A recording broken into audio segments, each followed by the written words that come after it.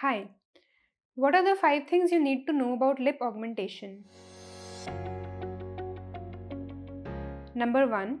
What are the methods used for lip augmentation? The most commonly used method for lip augmentation are lip fillers. However, there are other methods like lip lift, lip implants, and lip fat grafting. Number 2. Are fillers temporary? Yes, fillers are temporary and last for only about an year. Number 3. What are my permanent options? The most common permanent options are a lip lift surgery, lip fat grafting, or implants. Number 4. What is a lip lift surgery?